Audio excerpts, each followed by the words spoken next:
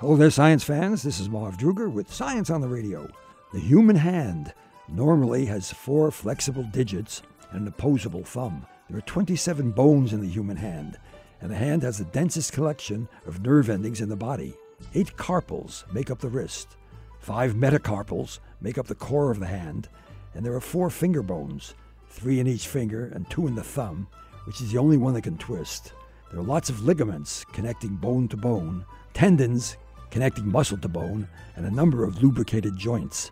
There are 35 muscles associated with hand movements, 15 of which are in the forearm. Tendons, nerves, and blood vessels pass to the hand through a tunnel of strong connective tissue known as carpal tunnel. Many people suffer from hand numbness, pain, and tingling from carpal tunnel syndrome, which results from a major nerve being compressed in the tunnel. This can be caused by repetitive hand motions and other factors. Hands can achieve power movements and precision movements. My late wife always wanted someone in the house who was handy. I told her, I'm handy. Her response was, which hand? This is Marv Druger with Science on the Radio. Dr. Marvin Druger is a professor emeritus of biology and science education at Syracuse University. Find out more about Science on the Radio at waer.org.